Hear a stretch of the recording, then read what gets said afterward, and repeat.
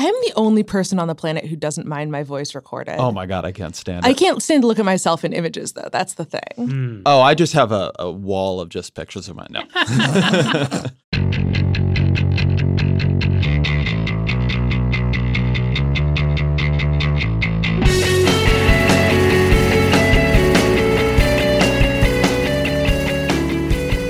Hello, welcome to another episode of The Weeds on the Vox Media Podcast Network. I'm Matthew Iglesias, here today with Ezra Klein, Dara Lynn.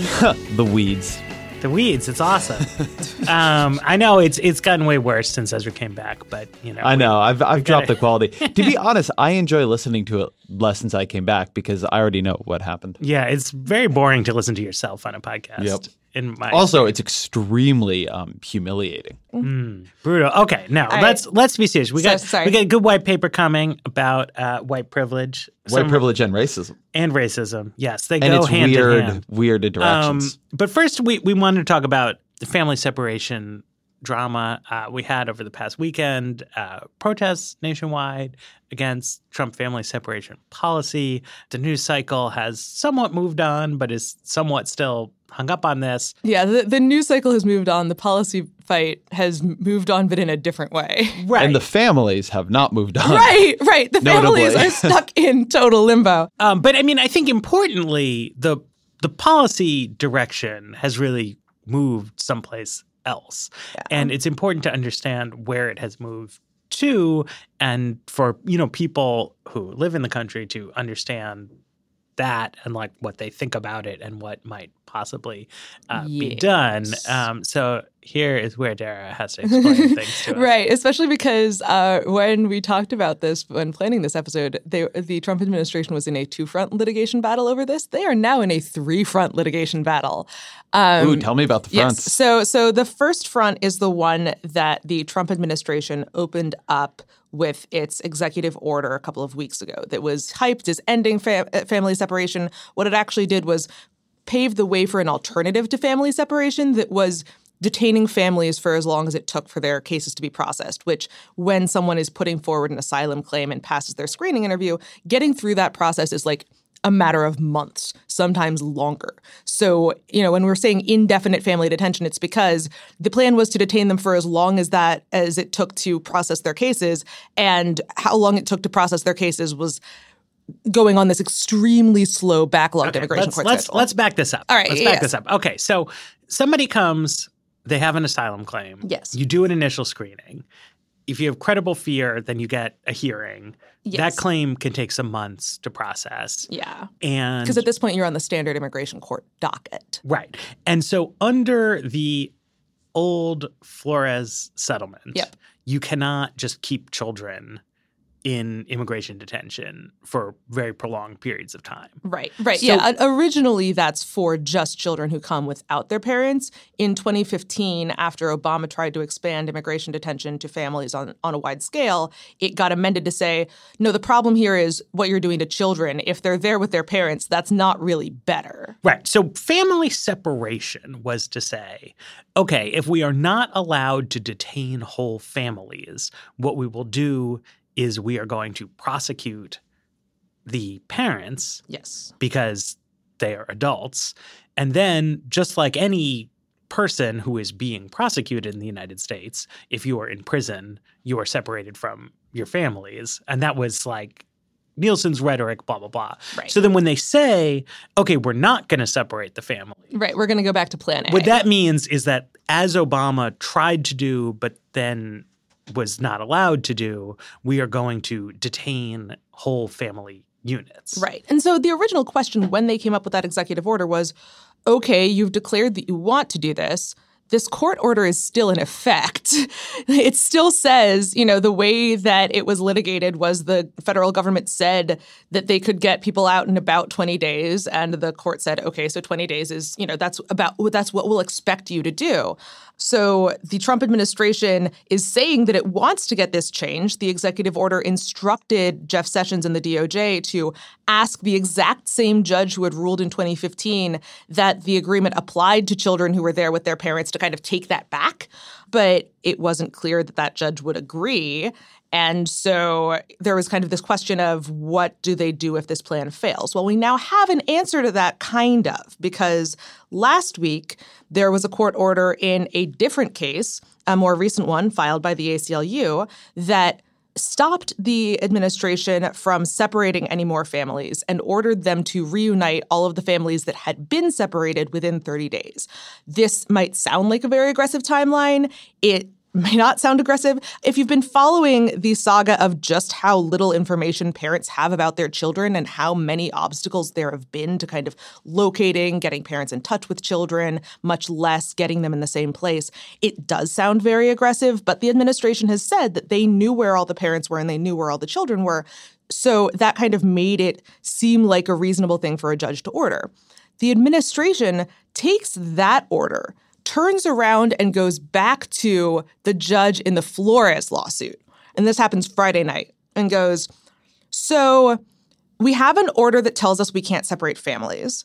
We have an order that tells us we can't detain families. We're going to read the first order as superseding the second one. And we have now declared that it is okay for us to keep families together in immigration detention as long as necessary, because the more recent court order did not specifically preclude that. Okay, so let me ask you some questions about this. Yes. So the key rhetorical move here that the Trump administration is making is to say there are only two choices that can possibly be made. There is either the choice where we do not enforce U.S. law, or there is a choice where we detain families together indefinitely. Right. Well, for that, there's a third choice that we separate family separation, I'm sorry. But either, let me put it differently. There's a choice of we do not enforce U.S. law or we do something unimaginably cruel to families. Yes. That's the better way to put that. What are the other choices? Like, what else could you do? If a humane administration were in place and they wanted to enforce U.S. law or they wanted to follow longtime precedent, something. Yeah. What are the other things that could be happening here? What would a world where we still had the flow from Central America but did not have this crisis going on, what would be happening in that world? So the government has a suite of what are called alternatives to detention that have never been quite as popular as detaining people or just bonding them out, but that kind of do provide intermediate levels of contact, security to make sure that people aren't sneaking off into the interior.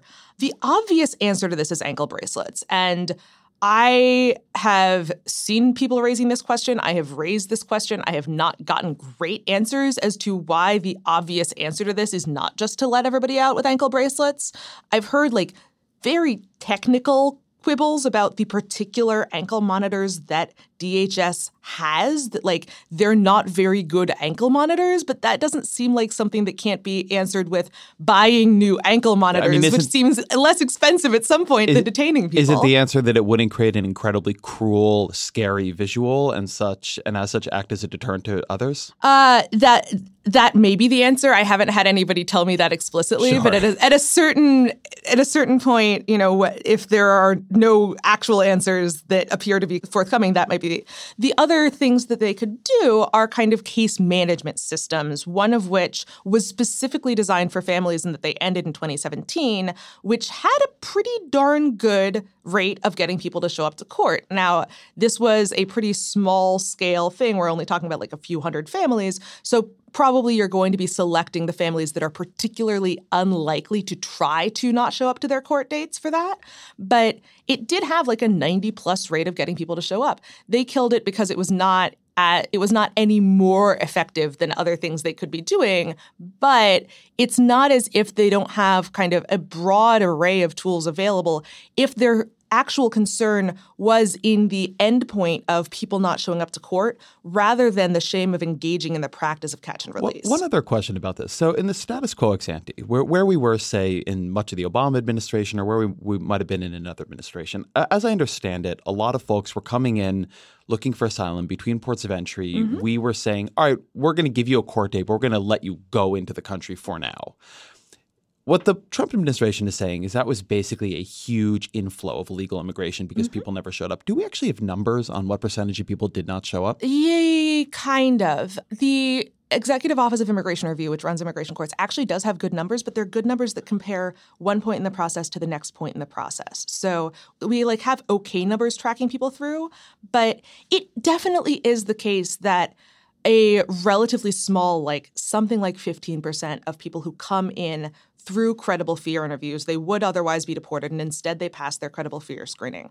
Like only 15% of them ultimately were getting their asylum claims approved. Now, how much of that is they missed their court dates? How much of that is they, in addition to having court dates, were also supposed to file an actual paper application for asylum, and maybe they didn't know to do that? Actually, a great number of people don't fill out the paper asylum application, and the Trump administration treats that as, yeah, see, the reason they weren't doing that is they didn't have real asylum claims, but maybe people just don't know. Like, there's a lot of kind of attrition through the process. We do have very suggestive qualitative evidence that at least in some cases, families that are trying to follow the court process and keep abreast of it are missing their court dates and getting ordered deported in absentia just because they didn't have the information available or weren't able to like get the court location moved to actually where they were living. But we don't have a great sense of how much of this problem is a problem of people who are taking advantage of the system versus the administration doesn't have the resources or inclination to adopt an aggressive case management position of, we know everyone is trying to go through the system the right way. We're here to help you do that. But the ankle bracelets data is pretty clear. Like that worked well, right? Right. Yeah. Things that are more aggressive than just bonding people out tend to work okay. The other kind of problem here, ideologically, is it's not necessarily just cruelty. There's a certain deterrent argument of the people who are most likely to take advantage of the system. The thing that is going to be most suggestive to them is knowing that they cannot take advantage of the system. So, like, yeah, you can try to break off your ankle bracelet if you really wanted to do that. You cannot break out of detention. You know, there's a cost-benefit issue here, right? So, like, Vox's historian, Alexia Fernandez-Campbell wrote it. As she says, you know, they had a 99.6% compliance rate with court appearances with this sort of intensive ankle monitor system. And it's drastically cheaper than keeping people incarcerated. It is more expensive than doing nothing. Right. That said, 99.6, though it is a high number, it is a lower number than 100. And a conceptual question here is like, how bad is illegal immigration, right? And I think a lot of the Trump administration's rhetoric and a lot of popular feeling around this, right? I mean, like Trump, he says really interesting, verbal formulas, right? Where it's like, if you don't have borders, you don't have a country. Right. And, it is a strong claim that like imperfection in immigration enforcement is like an existential threat to the nation. Whereas, me, like I'm reading this article about the ankle monitors and I'm thinking, well, if you can get 99.6% compliance with much less cruelty at a fraction of the financial cost, like that's a no-brainer, right? Like, people shouldn't steal cars. It's bad that we have car thieves in America. But like also, I don't know, like it happens. And like I've never seen someone come up with a reasonable, like a plausible way to eliminate this. But I mean, I do think that it's a tough one though, because like I have never seen in sort of years of watching arguments around immigration and border security, I see sort of radical, like no person is illegal kind of stuff. And then I see kind of defensiveness. And there's not a lot of willingness to say that like this is like every other situation in law where like some people are going to get away with it. And like we should try to reduce the number of people who get away with it. But like also it's okay. I agree with this, but I think we're being a little too credulous on the rhetoric here would be my concern. So I don't think that the problem for the Trump administration, I don't buy that it's the 99.6 versus the 100. Yeah, that's not. I think that, and I think it's been reasonably clear in things they've said and things John Kelly have said, that the detention plan is not so much about the people here and does every single one of the people here stay in detention until a U.S. court fully goes through the process with them and decides whether they should be here or not. It is about how many people come. I think that the ankle bracelet problem is not about the 99.6. It's that if you have a credible fear that you're going to be killed in Honduras, and you come here with your family. And the worst you think will happen is, at least for a while, you will live in the U.S. wearing an ankle bracelet. And then maybe, you'll end up deported and you'll be back in the same situation you were already in, which would be bad. But at least you had, maybe 4 months, maybe 3 months, maybe 6 months of safety. And maybe things are better back where you came from at the end of it. If the view is that it's not about the 99.6%, it's about the flow that comes after that. It's about whether or not next year there are 70,000 or 50,000 or what they want to get back to, which is, I guess, 4,000 that they had one year, right? Something like that. Well, yeah, it was not quite that few, but yeah, they were down pretty low last year. They got pretty low. And so I just think that there is a lot in the penal system that is not actually about efficacy, but is about deterrence. There's a lot about the way we punish wrongdoing that is not about what is the absolute best way to catch everyone, but what is the best way to send a signal to other people that you really don't want to be caught. Now, whether or not that works is an open question. There's a lot of debate in criminal justice spaces about that. But I do think we need to see this policy for what it is, which is for the Trump administration. I think it was interesting. Everybody thought it was so weird that the Trump administration brought out these photographs of children in detention centers trying to calm everyone down. And everybody looked at these photos and said, you were keeping children in cages. How could you possibly think this would calm us down?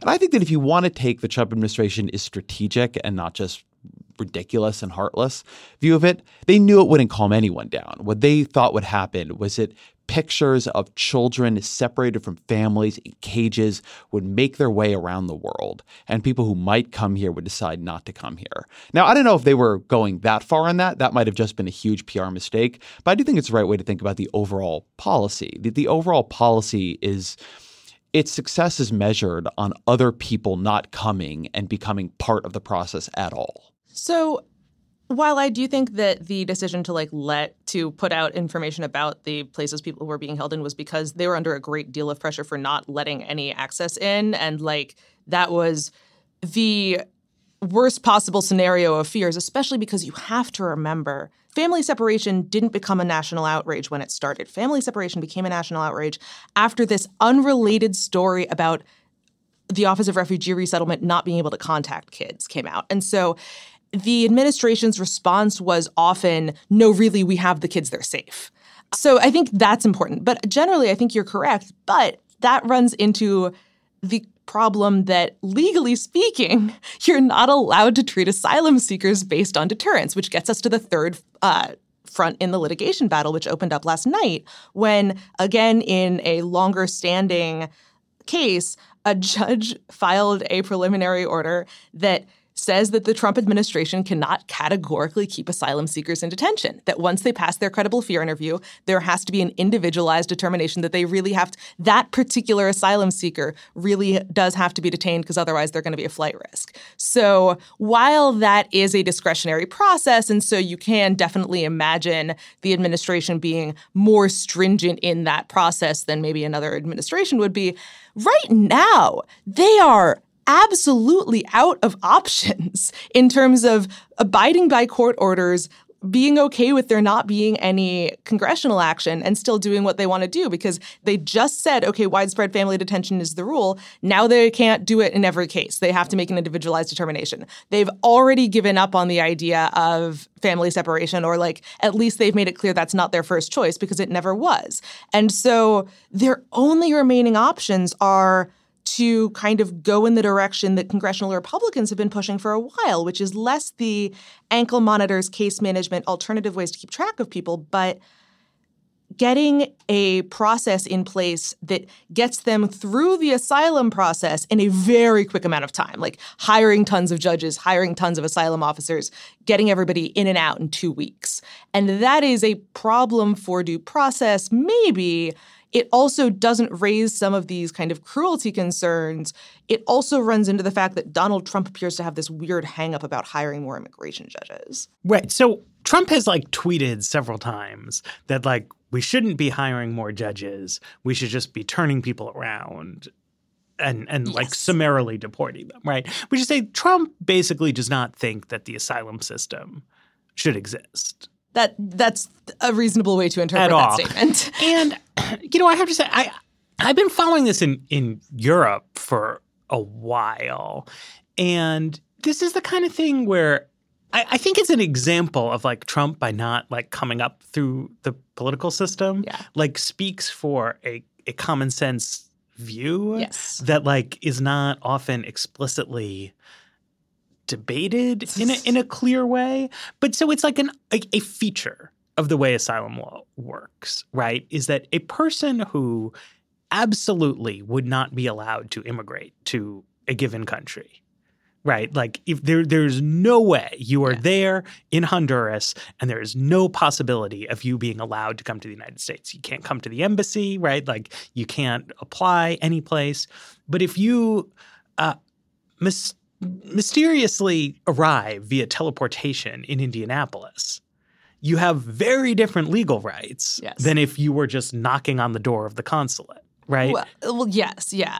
You don't. So it's like you become present. Yeah. And you say, aha, I need asylum.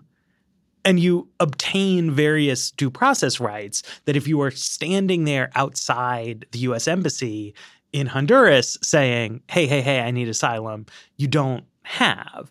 And so since, of course, people can't teleport directly into Indianapolis, this creates a very powerful incentive for people to hire smugglers to take them through Mexico, to cross the Mediterranean Sea on unsafe watercraft, right? It is not just a case of like, if you attempt to do this in like a safe, organized way, like just like show up at a government office in your home country and be like, hey man, I need some help. Like you've got nothing, right? You have no chance. But if you break the rules, basically, and arrive without authorization, if you successfully arrive in the physical country, that's the only way you can make this claim.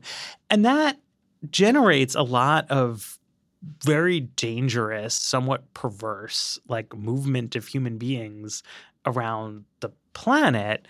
And like it legitimately does not seem great to me. Like I take a much more welcoming view of the idea that people want to immigrate to the United States than Donald Trump does. But like as a possible way that a person could be allowed to immigrate, it's like this seems really bad. I mean, to point out, it's not like no one is thinking about what is a safe and effective way to get people there to claim asylum. That's literally the purpose of the Central American caravan that kind of started this panic on Donald Trump's part to begin with, was an NGO saying, instead of everybody paying smugglers, we're going to take a bunch of people through. There will be safety in numbers. We'll go to a port of entry so we're not even breaking U.S. law. And the political freakout was so much more than it was when people were just going underground in smugglers' groups of 20 to 30 people. Yeah, I mean, what I would say about that is that, and I so rarely accuse you of being too generous to the Trump administration's arguments. That is like such not my criticism. But I think you're right. Like, you're completely right that Donald Trump speaks for an authentic view, but I don't think it's that view. I think it's a view that there probably shouldn't be an asylum system. Not like this.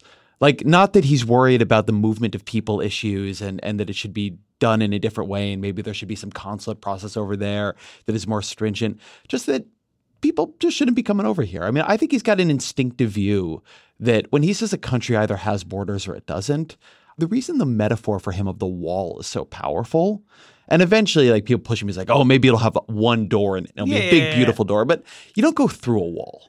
Right? Sure. I think Donald Trump. He's gotten upset that you like, can't literally shut the border down. If you shot Donald Trump full of like metaphorical sodium pentothal and like asked him what he thought, he'd say, "We have enough people here. We have enough people from other countries here." It's just like, as he said about Muslim travel, let's just put a total and complete stop to it for a while. And I think that's where he is. And I actually think a number of people are there. I think you're very much right about that.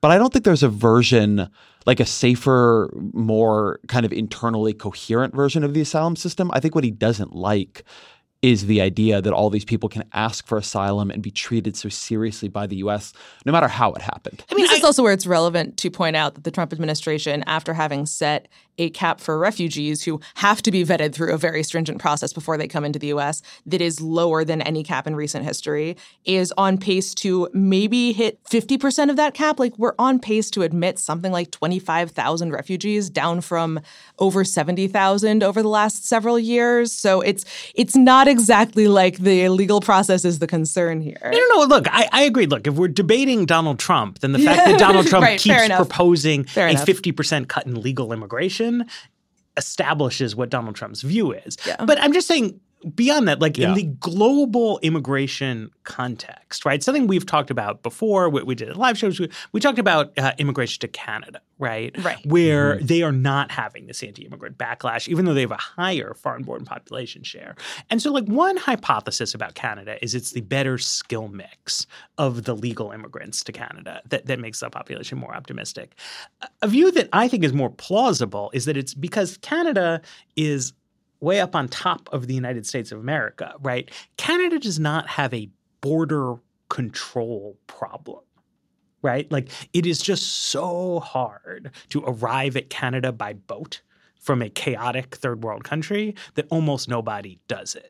And they don't have this kind of concern, right? Which is why you're seeing this massive domestic debate in Canada, because for the first time, people are seeking asylum from the U.S., and it's causing Canadian progressives to go, well, maybe we shouldn't be treating the U.S. as a safe third country if people are seeking asylum from there. Right. And for the first time, though, right, when you suddenly have people irregularly arriving at the Canadian border and making requests, it's in small numbers, you know, compared to what's happening in Italy or what happened in Greece a couple years ago or what's happening in the U.S. at the southern border, that produces a very different kind of anxiety in a lot of people than a process that they feel they have control over, right? And like I favor like a much more generous policy toward immigrants and immigration than Donald Trump does.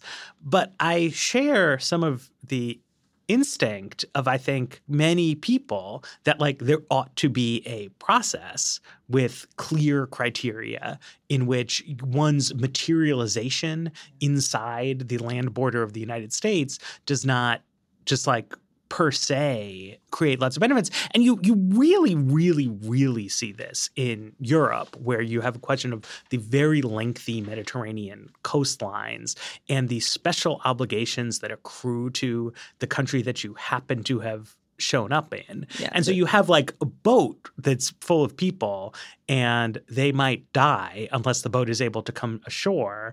And now the Italian government really doesn't want to let the boat come ashore, because if the people come ashore, you like have to let them stay while their claims get processed. So you're going to leave them out there to die. So then the Spanish government is like, no. They have like a new center-left government. They say, okay, we'll let the boat land here because they're trying to show we're center-left, we're progressive, we're nice people. But that starts directing the flow of boats toward Spain. And like now in Spain, people are worried that their infrastructure for processing asylum claimants is going to be overwhelmed. And there's like a race to the bottom among different Mediterranean countries to not be the place where the asylum seekers show up. And like Europe should take some people from Africa and the Middle East, and the political determination over how many people they, should take, like there's a lot of internal European issues, but like the system shouldn't be that whichever country adopts the most humane treatment is like immediately swamped and suffers drastic domestic political backlash. So this seems to me like a good bridge to the congressional pile up right now, because you're right, there are all these strange issues within the American immigration system that for years we've been trying to fix, and I think again, if to try to be generous to some of the versions of Trumpism here, what he often said was that he was going to take the immigration system at its word, not paper over its flaws, let these crises develop, and use that as leverage to get things fixed. Get rid of Barack Obama's DREAM Act deferral stuff, so that now there's a Dreamer crisis, and he'd use that as leverage. The separation crisis, he has on and off used as leverage. And yet the using leverage on Congress to try to solve the problem, my impression, Dara, is that it's not working super well. Right. The administration does not appear to have learned that Congress is not who actually feels the pressure when they do things like this, right? Like there actually was the one exception to this was when they were separating families. It did look like Congress felt that they had a certain obligation to take care of that. The problem is Congress is so backed up on crises the Trump administration has asked them to fix on immigration that like the obvious answer is, okay, we're going to roll this most recent crisis, our solution to the most recent crisis, into the solution we've had building to the last several crises. So at this point, the reason that the most recent House debate on immigration failed was that they tried to add some stuff that would have allowed to end family separation by condoning indefinite family detention into a bill that was already overhauling legal immigration, providing a path to legalization for DACA recipients, doing a lot of other stuff on asylum. They stumbled into a comprehensive bill because the Trump administration has asked them to deal with so many things and has refused on so many occasions to prioritize it all. So there's kind of now a little bit more attention, especially I think in the Senate, to let's treat the border crisis as a separate crisis and figure out what the solution to that crisis looks like. A lot of those solutions come from Republicans from 2014 when they proposed largely the same stuff, the kind of let's hire a bunch of people so that everyone can get their claims processed in 2 weeks and get sent back. But there's now that it's become a bipartisan issue, there are debates between Democrats who don't really want to condone indefinite detention and who are concerned about due process, and Republicans who are a little bit caught between what they think are a wide range of good alternatives to indefinite detention or family separation, and the fact that the administration won't condone any of those. So, you can easily see a world where John Cornyn and Dianne Feinstein agree to some kind of mix of ankle bracelets and hiring more people and getting everybody through the system faster. But until the administration accepts that they don't get to both create a crisis and dictate the outcomes of that crisis, they either turn up the heat on Congress and then accept whatever Congress figures out to come out of it, or they play the slow game and block any alternative and wait for Congress to slowly be okay with the particular thing they want. They're not going to get anything at all because Congress doesn't see doing nothing as a massive problem for them, not nearly as bad as voting for the wrong bill. So Tara Gulshan had a great piece on the failure of the House bills. Yes. And one of the things that I thought was striking about that piece is that there's one version of this you could imagine, which is that congressional Republicans come together on a bill that they try to jam Democrats on and force Democrats to filibuster it in the Senate. Yes. That's not working out. That was the plan, right? That's what they're trying to say the plan was, or even trying to blame Democrats for not passing the bill. But the bill lost 112 Republican votes, if I'm remembering the number right. Yeah, it's been epic. That's a total fucking disaster. Yes, and it's worth remembering that the only other immigration bill to fail this badly recently was the last bill that Donald Trump endorsed in the Senate. And meanwhile, Donald Trump tweeted in all capital letters, so you knew it was him, the Congress had to pass this bill. Right. And then a couple days later, he and Sarah Sanders said he never supported it. That he never supported right. it and never tried to lobby Congress for it.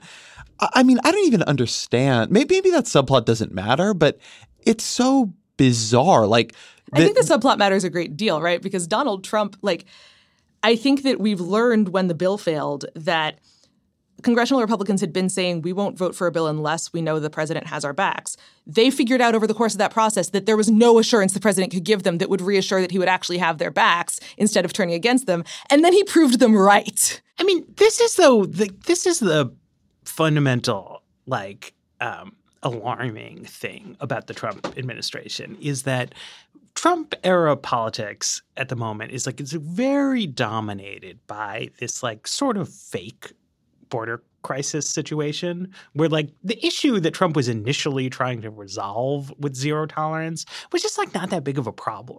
You know what I mean? If you were living life in America, it was a problem. It was not. It was a problem in the sense that it was a policy problem. It was not a problem as a security problem. Wait, I just mean a normal person living their life the day before zero tolerance was announced. If you weren't reading the news, it was fine. America was fine. And Trump as a political stunt, right? It's arguably beneficial to Trump to just have everybody spun up about immigration all the time. This is an issue that, kind of works for him on some level. He's not very successful at delivering a policy outcome that he favors or that resolves the crisis. But the underlying crisis itself is not that big of a deal. The politics of being in immigration crisis mode are okay for Donald Trump. But this is the same team that is going to have to deal with anything else that happens. And like they're not skilled at dealing with things. Like as you were saying, Dara, it's like they don't even seem to understand the fundamental tension between if you want to make Congress act, then you have to say, I'm going to back whatever you guys come up with. And if you want to be hyper specific about the only thing you will accept, you have to accept that like Congress just by default usually doesn't do anything. Right. So like if the president is getting really fussy and particular about what Congress does, Congress really isn't going to do anything. And I feel like we've had this exact conversation like in January and then again in March. And like, I don't know when they learn this. Yeah, I mean, it just seems to me that on immigration, it's like they don't care. Yeah. So they're not learning. Like it's fine, but like this exact same group of people needs to govern the country like all the time and on all the topics. Right, and it's worth pointing out that on September 30th, when funding for the year runs out, Donald Trump has said on multiple occasions that this time he really will shut down the government if they don't give him funding for his wall. So like, if they don't figure out that their fussiness on immigration is going to interact with Congress's desire to not do anything, at some point over the summer, we really are going to be facing a massive governance failure over this. Maybe yes, maybe no. I don't even know if it's reasonable to take Trump's word at that, although it very well might be. But the one thing I would say is that, and this goes back, I think, to Matt's point that Donald Trump often speaks quite authentically for the way a lot of people actually engage with politics. Like if in the political science literature, they distinguish transactional politics, which is to say the solving of policy problems where you get a little bit and I get a little bit, from symbolic politics, where you are simply stating what kind of person you are, what you believe. You are saying things about your group and the world as you want it to be. When you're trying to solve a problem, compromise often makes sense. Transactional politics is a politics of compromise. Symbolic politics is not a politics of compromise. It's a politics of stating who you are at any given moment. A politics of expression. A politics of expression. Donald Trump, I think, is a pretty pure symbolic political player. He's so good at it rhetorically because it is so authentic to him. Other politicians who come up the ranks over time, like you're a senator for a long time, you're a governor, you have a lot of training in transactional politics, even if you often pretend to be a symbolic politician. And then there are a couple people who stay more on the edge of symbolic politics, say a Ted Cruz or a Mike Lee, but even they have spent a lot of time in legislature now. And so, they at least have the other skill too, to some degree or another. But Donald Trump, I think we really underestimate the degree to on the things he cares about, how much he just doesn't. And that's why he ends up saying no to deals. It seemed like the deals he would have supported. And because he didn't care about the transactional politics, he didn't actually care that much about the problem. What he wants to do is express who he is on the problem, who is on his side on the problem, and show who is on the other side on the problem, and sort of draw that line again and again and again and again. And that's the way in which it works for him. I don't know if it's a good political strategy or a bad one. I actually tend to think it's a bad one, but it is a consistent one. And the thing about actually coming to a deal that I think is so important to remember about this is that a deal would take a lot of the symbolic politics away from Trump. Instead of being on the other side of the immigration system, hating it, it would now be his immigration system. Right. And I am on some level not sure Donald Trump ever wants that to be true. Right. And I think the other open question there is whether by virtue of him being the president, it's going to become true without him realizing it. But I think this brings us pretty easily to our white paper for the week. So we should take a break. All right. Let's do it. Home alarm is great. Everybody needs one. There's a lot of places you can go to get them. But what I really love about Simply Safe is that these are people who obsess over the details. Like a small example, a typical glass break sensor sometimes gets fooled. There's a false positive. It sounds like dropped plates, a baby crying. There's weird noises can set one off. Simply Safe didn't want to settle for typical because really good home security should be really accurate. So they built a whole facility to test glass breaks. They ran over 10,000 live simulations of breaking glass. That let them refine their detection technology till it was so accurate that it can distinguish a broken plate from a breaking window. That's the level of detail that Simply Safe puts into everything they do, and it really sets them apart from other security companies. The system's designed so you never notice it, never have to think about it. It's that easy. It's that intuitive. And there's no contract. They work hard to earn your business. They give you 24/7 monitoring with police and fire dispatch. It's just $15 a month. You're not locked into any long-term deals. It's It's the best around-the-clock protection that you can find. So protect your home today. Visit simplysafe.com. That's SIMPLISAFE.com/weeds. That's simplysafe.com/weeds. simplysafe.com/weeds. I personally am obsessed with the new Vox show on Netflix. It's called Explained. Each episode is a 15-minute deep dive into one really important topic. Sometimes, frankly, it's more fun topics. And this week, that topic is esports. It's a really cool new cultural phenomenon. The episode explores what makes esports different. How did it become such a big deal? You get the whole history of esports, the turning points between arcade play, the emergence of sort of modern esports. The episode features Thresh, who is like the Michael Jordan of esports, a huge star in that world. You got to check it out. It's really good. There's a lot of other great episodes out there that you can all find if you go to netflix.com/explained or you just search for Vox on Netflix. It's a fantastic show. I know Weeds fans are going to love it. Style. Some of us have it. Some people don't. I'm probably in that latter camp. But just because you're not like a naturally super stylish person doesn't mean it's not impossible to attain. There's no time like the present to discover that style you never knew you had, and you can with a little help from our friends at Stitch Fix. They understand that life gets busy and that not everybody has like a passion for shopping. You tell them your sizes, your favorite type of clothes, how much you want to spend, and your personal stylist will pick out clothing for you based on your preferences. Here's how it works. You answer some basic questions about your size, what kinds of stuff you like, and your budget. You do it on your computer, you can do it on your phone, you can even do it on your tablet. Then a personal stylist comes and hand selects 5 brand new clothing items just for you. It sounds like an incredibly expensive service, but it's actually only $20, and it's applied as a credit to anything you keep. So then using your preferences, your personal stylist picks clothes, sends them to you, you try them on, and if you like it, you keep it and you pay for it. If you don't like it or it doesn't fit, you just send it back. Shipping is free both ways. You only pay for what you keep. Your stylist, they try to do a really good job and get you stuff you like, because the only way Stitch Fix makes any money is if you love the stuff they select for you. So it's great. The incentives perfectly aligned.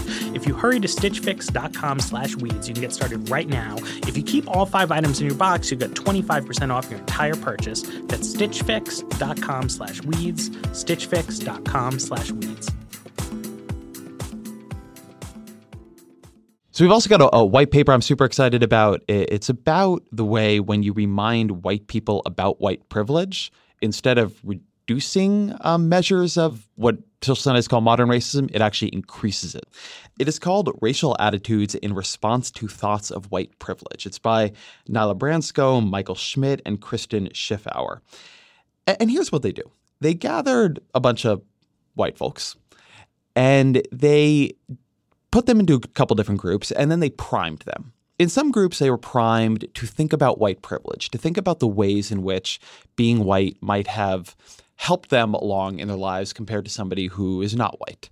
In some groups, they actually told them to think about white disadvantages. What are ways in which being white might have made you not actually as well off? And in another, they just said, hey, just think about your life. Just think about what's happened to you as a person. And the idea was to see what these different treatments would do when you then gave folks a test on what, and I want to be careful in how I describe this, in what social scientists call measures of modern racism. I don't love the way social scientists talk about this. I would call it something like racial conservatism. Sometimes you use racial resentment, but the idea is that there's an old form of racism, which is black people are inferior to white people. And modern racism expresses itself through ideas like there is no discrimination in society. The economic condition of all African American people is their fault. It has nothing to do with broader institutional discrimination. So whatever you want to call that, that's what they're testing here. Anyway, what they find is that if you get white Americans primed to think about white privilege, they end up, on average, expressing higher levels of this racial conservatism, modern racism index. They become more likely to say, no, what is going on with African Americans is that there is no discrimination in society and they're just making bad decisions. It goes up by about 10% on the scale, which is a significant amount. It's statistically significant, et cetera. And the explanation for this, which they offer, is that basically, if you encourage whites to think about their privilege, it might evoke an identity threat for doing so because it places their deservingness in question. So then the brain creates a kind of counter response. No, it's not white privilege. It's actually, the way society works or the way different groups are. They then do a secondary test where they try to see, well, in which white people does this act? And what they find is that there are ways of testing how much white identity somebody actually has. So how much they think about themselves as a white person, how they feel about that identity as a white person. And it is the people with stronger white identities who have a very strong backlash effect to being told to think about white privilege. People with low white identities, actually getting them to think about white privilege lowers their racism index, their racial resentment index. So now you end in a place here that I think puts a lot of fights over ideas like privilege into perspective, which is that if you're, say, dealing with a bunch of kids on a college campus who maybe their white identity is not very strong, they're sort of liberal, it actually is a good thing to talk to them about privilege. It really will make them think harder about society and make them less racially resentful. But if you're dealing with folks who have a very high level of white identity, reminding them of privilege tends to increase their level of racial resentment. And I think this is interesting. So something that I want to make sure that we understand as we go into a discussion of this is that this is a paper from 2006. Yes. So this is a finding that we have seen new studies build on. There are studies about, when you prime people to think about white people becoming a minority, this is kind of foundational to all of that. But the other kind of condition here is that we're talking, as we are in a lot of social science studies, about experiments done on undergrads. And I don't think that makes it wrong. I would love to see how this looks for both younger and older people, because I think that taking a bunch of people who have been in the world for a couple of decades and probably have their worldviews moderately set or think they do, but also haven't had some of the life experiences that might push people kind of experientially to reconsider their ideology. I would be interested to know if this actually looks the same with 40-year-olds as it does with 20-year-olds. And I think that at the moment when, a lot of the kind of cultural momentum with the alt-right is in young white people who are very racially conscious and very invested in this worldview, but the political momentum is the fact that most Trump supporters are older white people. They are not Milo is not the reason that Donald Trump won. I think that's worth considering. But what I really want to know, Ezra, is in the second experiment when they're asking people to talk about how much they identify with whiteness, statements like, I feel good about being white just feels natural to me. It seems to me that is itself kind of priming people to think of themselves as white. And so I wonder, how do you do an end run around that dynamic, right? What does this look like in a world where people aren't being reminded that they're white? And is that maybe the solution to this? So the first study doesn't do that. Right, but and interestingly to that, the first study, so there are two studies, one in which it has this white identification index and one in which it doesn't. And I thought this was interesting. They did not make a big deal out of this in the paper, but the first study where it did not have that white identification index had twice as large an effect from being reminded about privilege. That is a big deal, yeah. Both effects were statistically significant and both pointed in the same direction. So it's very likely that it's all within a range that is reasonable. Yeah. But the first study where you did not have the white identification index, you had a bigger effect just between the think about privilege condition and the think about your life experience condition. I mean, I think this is really important. I was reading over the weekend a piece that Kate Mann wrote. Now it must be a couple of years ago during the primary. Kate Mann is the author of a newish book called Down Girl: The Logic of Misogyny, which is really good. But I was reading a piece that she wrote about the Bernie Sanders-Hillary Clinton primary, in which she was saying why she could no longer support Bernie Sanders or tolerate him. And her basic point was that, in Bernie's rhetoric, that even though Bernie had a solid 100% pro-choice voting record, had a good voting record on racial issues, the way he rhetorically framed American politics, he never asked non-elite white men to give up anything. Right? That his construction of politics is all about billionaires and plutocrats. And again, she would keep conceding, please do not email me Bernie Sanders fans. Like, she kept conceding right up front, like he had a solid gold voting record on feminist issues, but he never would like ask normal men to consider their privileged position in life and the need to exceed power. And that's was like a powerful critique of Bernie Sanders and his political philosophy. But I also, to me, that's like one of the best pieces of evidence for the Bernie would have won thesis, that like he developed a rhetoric of politics that says the overwhelming majority of people will benefit from the Bernie Sanders agenda, that the only people who lose out under the Bernie Sanders agenda are a handful of plutocrats, versus you have Hillary Clinton out there saying, like, we need to talk about systematic racism in this country, right? You're telling people about white privilege. You're saying to what's like 65% of the public and upwards of 70% of the electorate, like, you are going to lose out under my politics. Your privileges are going to go away. And like, that's like not a good political message. So I want to add one thing. I want to add one thing to this, which I think is important. So I was reading this because I'm reading into how identity works, how different kinds of racial identities work and interact in politics. There's a political scientist at Duke named Ashley, I'm sorry, I do not know how to say her last name, Jardina. She's doing wonderful work on whiteness in American politics. And what she's doing is, and she's got a great dissertation that you can read online on this. What she basically says is that for a long time in social science, whiteness was treated as not an identity. Mm-hmm. It was believed that because whites were dominant, because they weren't threatened, that basically when you looked into it, whites did not operate as an identity group in the way that, say, African Americans did or Hispanics did or Jewish people did or whatever it might be. But that has begun changing. That as the demographics of the country change, as a majority-minority America comes closer, and something I think is really important that I've only recently learned, while the demographics say we're going to have a majority-minority America in 2045, if you ask people, they think we already do. So, and perceptually, that's actually probably more important than when we actually do. So people already think that's true. And what her research really shows is that as this threat is felt, and it's felt in a lot of different ways, both explicit and implicit, subtle and not subtle.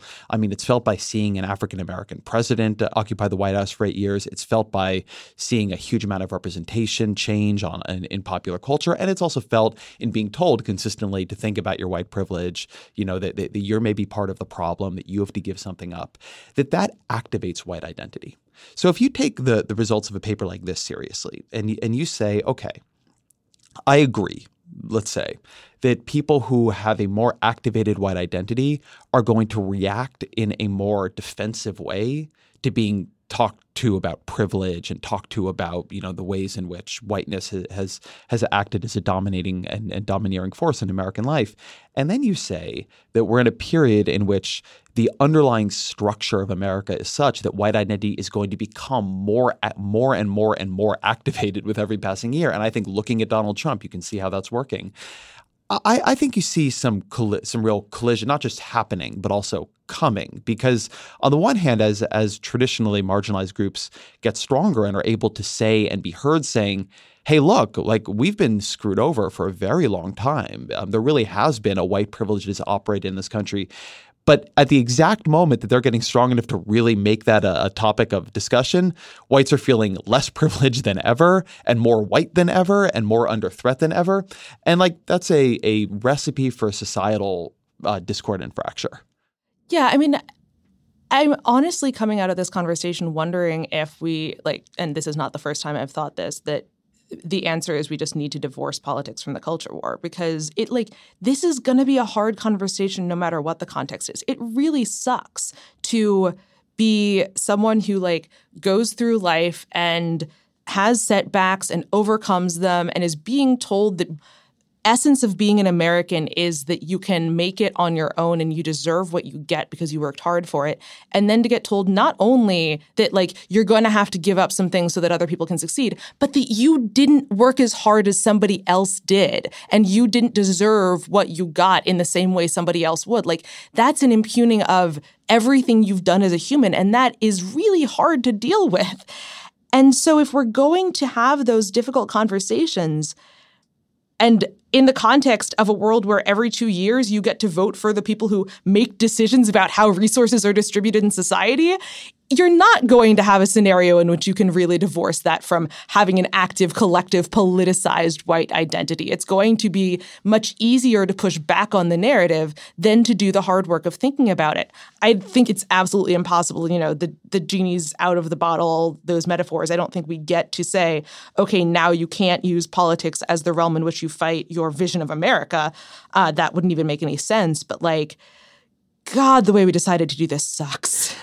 I don't know that it's a separation of politics from culture war so much as it suggests that people on the progressive side need to be accepting of a certain amount of cynicism in political rhetoric from their leaders. When Donald Trump was campaigning for president, he said he was against this crazy climate change regulation, but he was really in favor of clean air and clean water. And heavily polluting industries did not blow up at him over that and embroil us in a weeks-long controversy on whether Donald Trump was going to do enough pro-business regulation. And neither did bankers blow up at him, blah, blah, blah.